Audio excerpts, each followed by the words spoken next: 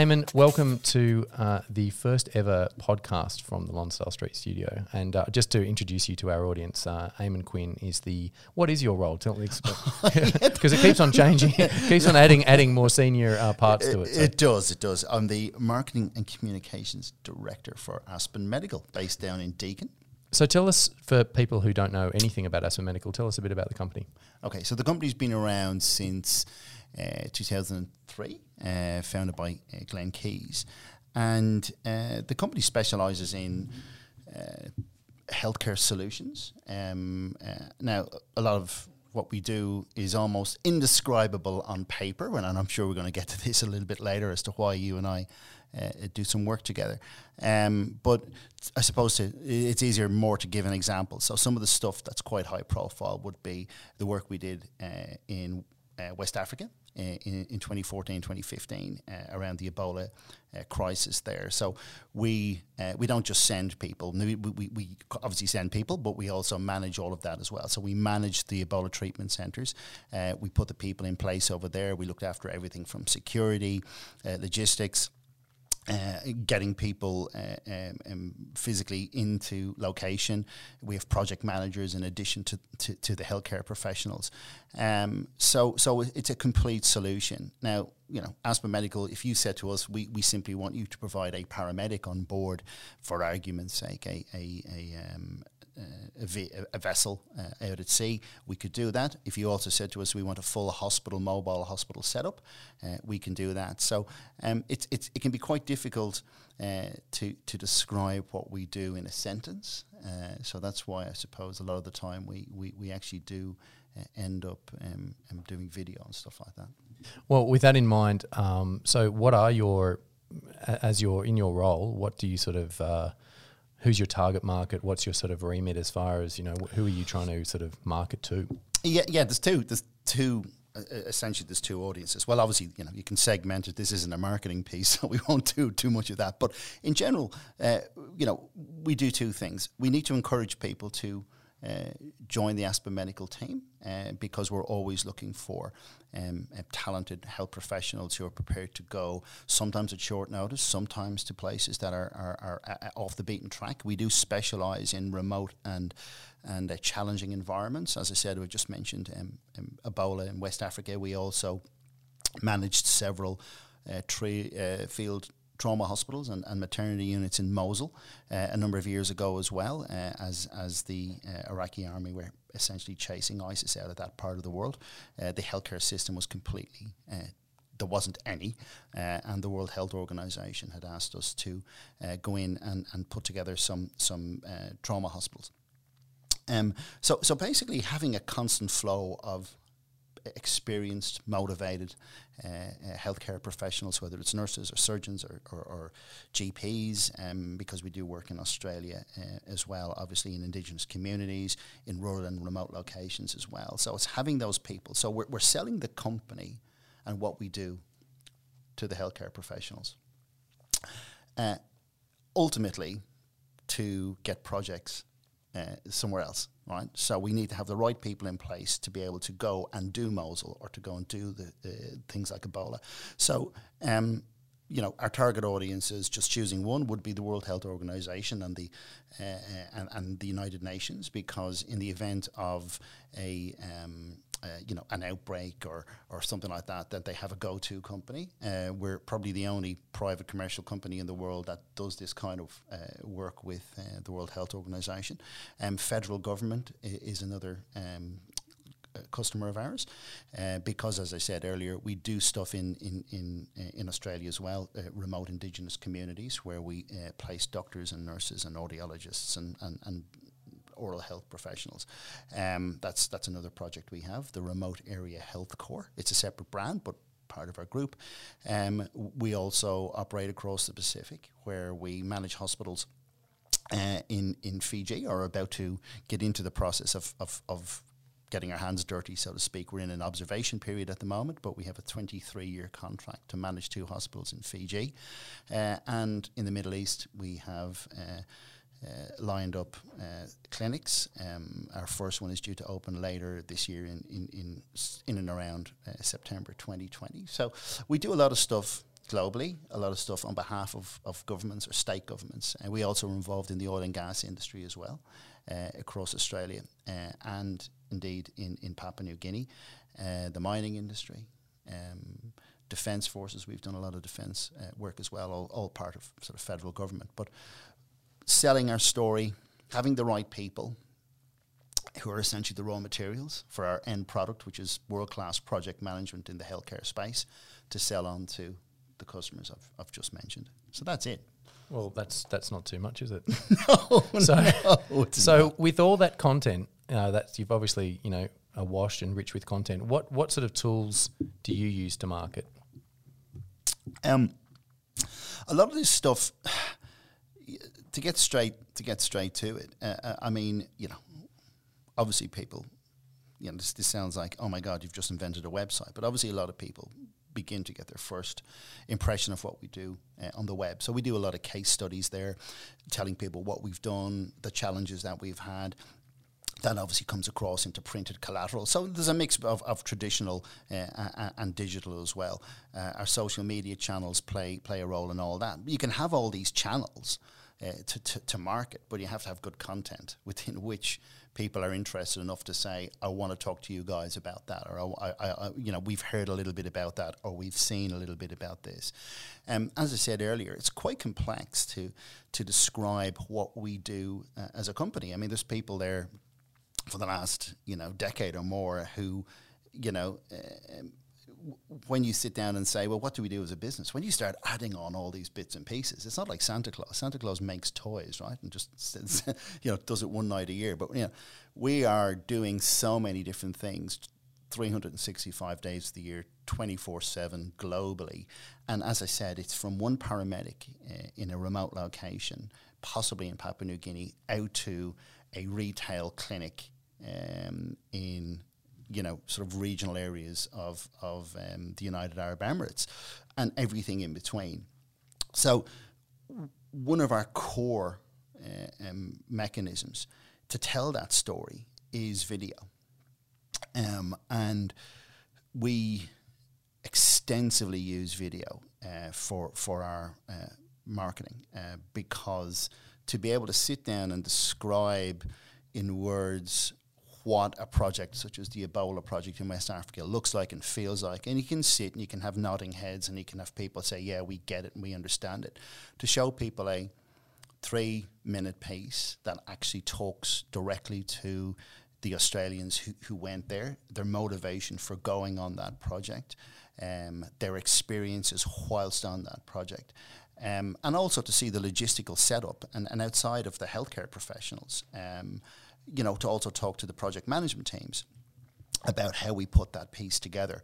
In 3 minutes, people down tools, they just close over their folders and they get it. They understand immediately what it was about. So video plays a massive role for us. The thing about video is, you can tell the story, which is great because we like to interview people. We do a lot of interviews. We get a lot of people in action as to what they're doing when they're doing it. But we also take them away from that. We sit them down in a quiet room where they get a chance to even reflect on what they've been doing. And very often the best parts of us come out during that time. Not just the logistical stuff, but the genuine experiences of healthcare professionals in these remote and challenging locations. That's one aspect. The other aspect is we use quite a bit of animation, and we've certainly been doing that over the past couple of years, and different styles of animation as well, because even pretty boring processes such as credentialing. So credentialing is really important to us as a business to get the right healthcare people in place who have the right credentials. And it's quite a robust process. It's comprehensive. And we need to let people know when they apply for a job at Aspen Medical that they are going to go through this process. And you can, again, describe it. And, I like writing. I like words. But, even I find it can be a bit boring.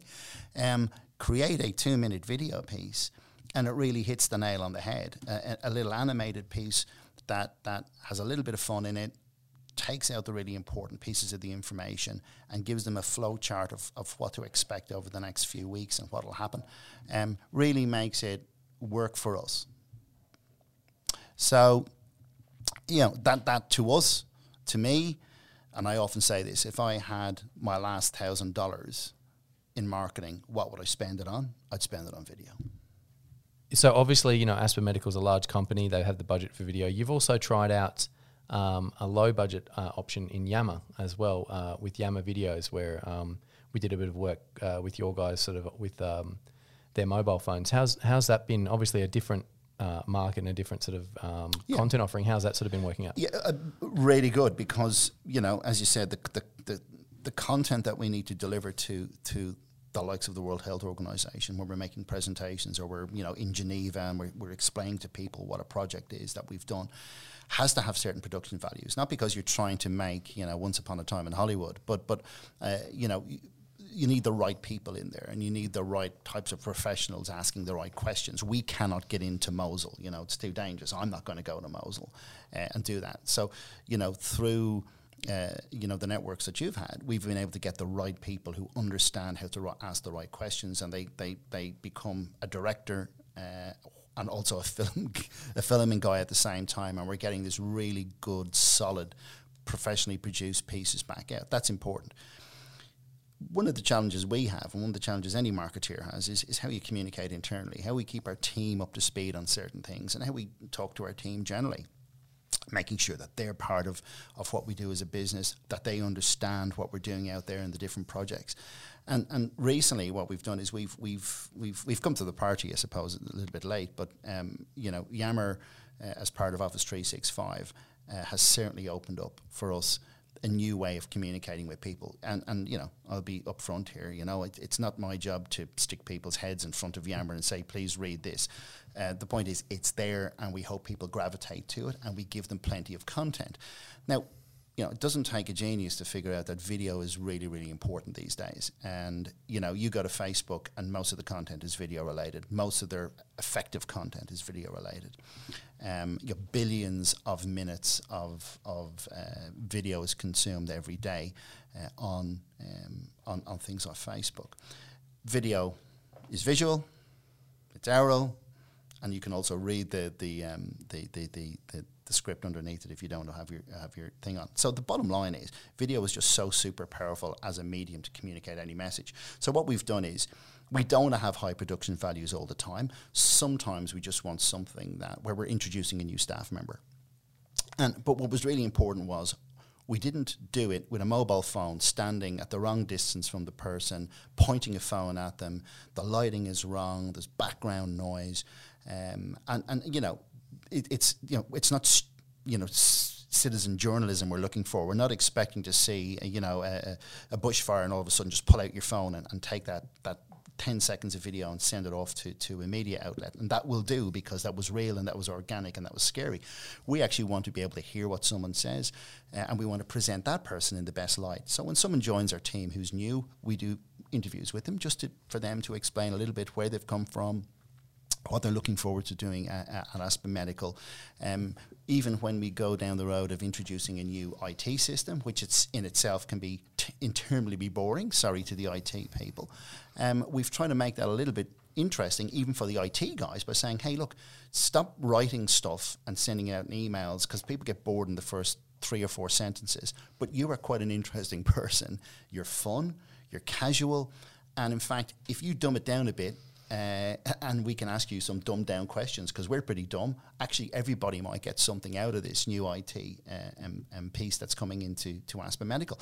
So we've done that. And as I said, the important thing has been our team have been trained and directed by Newcast to say, look, this is a really good piece of kit. It will deliver you a better performance if you just do the lighting in this way. And, you know, having those sessions with you guys to be able to deliver those organic, internal, low cost options for us to be able to do stuff that's pretty snappy. And, you know, we don't all, you know, every now and again something might happen in the business. We may have a visitor, for argument's sake, who's talking about you know, mental health issues or something like that during, you know, the Are You OK day or stuff like that. It's nice to be able to video that, share that on Yammer, but at the same time not have to spend on it to an extent. So what we've done now within our team is we've actually created this little expertise internally that allows us with confidence for me to flippantly say to one of the team, we need you to record Glenn, who's the executive chairman. We need to record him. He's doing a quick company update. We'd like to share it across the entire business.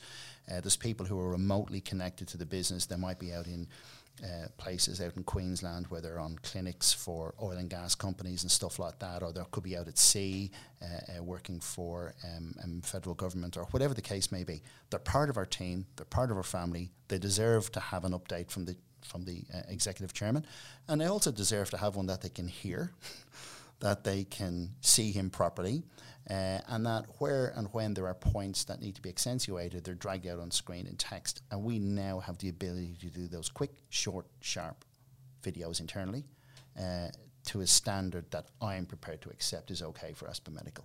Okay.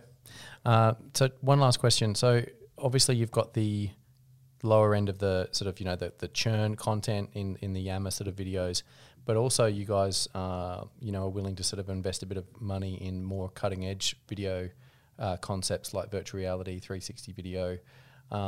So I guess, for someone who's listening to this, who's wondering, why invest a lot of money in video? Is it worth it? Just explain a little bit around, why it's important to, invest in those new sort of cutting edge video sort of outputs as well. Yeah, well, for us, because we build mobile health units, and they can be used as surgeries or wards or emergency departments, and we actually build them up in Brisbane.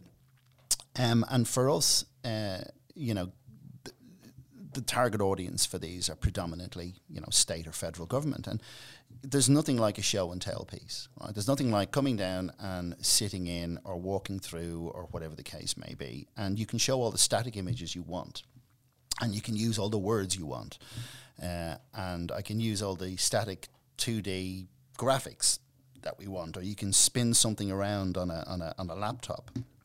Point is, you do not get the sense of what that surgical unit is, its height, its scale, the fact that there are several rooms off it and stuff like that, unless you do a sort of virtual reality 3D walkthrough. So for us, one of the challenges has been very often these particular units, when they're in place, are in quite remote and regional areas. And the point is, it does sometimes take a day or more travel to get to see one of these in action. And particularly in terms of the target audience that you're trying to say, hey, look, we'd really love you to see this, and we think it'll shape how you think how these can be used in other locations. And the problem there is saying, but you're going to have to take a day off because it's currently in, it's in Toowoomba or it's in somewhere like that. So what we did was we invested in making sure that we had a proper 3D walkthrough with the right kit as well. So the goggles we have are Oculus goggles. I mean, it's not an ad for anybody, but they really seem to work quite well.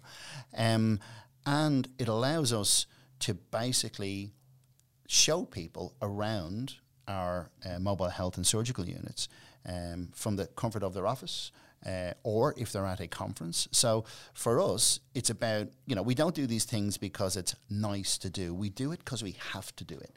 And secondly, we can actually point back and say, we went to a conference in X, we invested our time talking about mobile health units, we showed several people a walkthrough using our VR goggles, and we have since then built some of those people into genuine leads. Because now they know it really exists. It's not VR.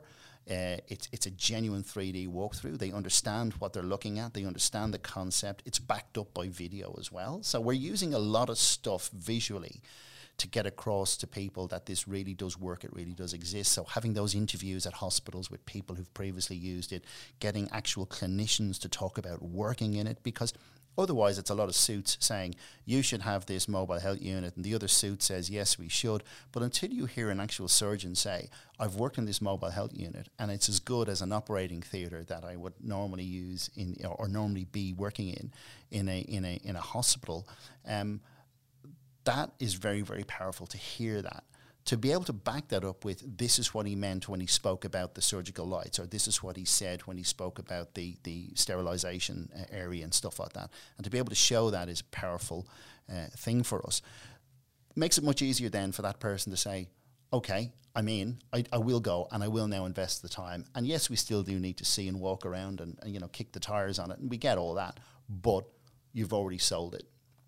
So for us, it's a powerful mechanism. And you know, it's only down to, sometimes you think, damn it, we should have done this and we should have done that. And this is the point about video is that if you can think it out in advance, you can get it done there and then. There will never be another opportunity, hopefully, to see the inside of a red zone at an Ebola treatment centre. And it would have been a good idea. But at the time, you don't think about this. You're thinking about saving lives, and you're thinking about making sure your own people are safe. And you are still focused on the video and understanding what's going on and the logistics and all that. It would have been good, but that would have required the kit at the time to be brought over and stuff like that. But it is worth doing that when you... There are so many ways that video communicates, whether it's animation to get across a concept that we've done several times, or it's the real-time video of actually talking to somebody about their experiences of working in a remote area where it's been challenging and stuff like that. That brings out the emotion, and that brings out the expertise as well.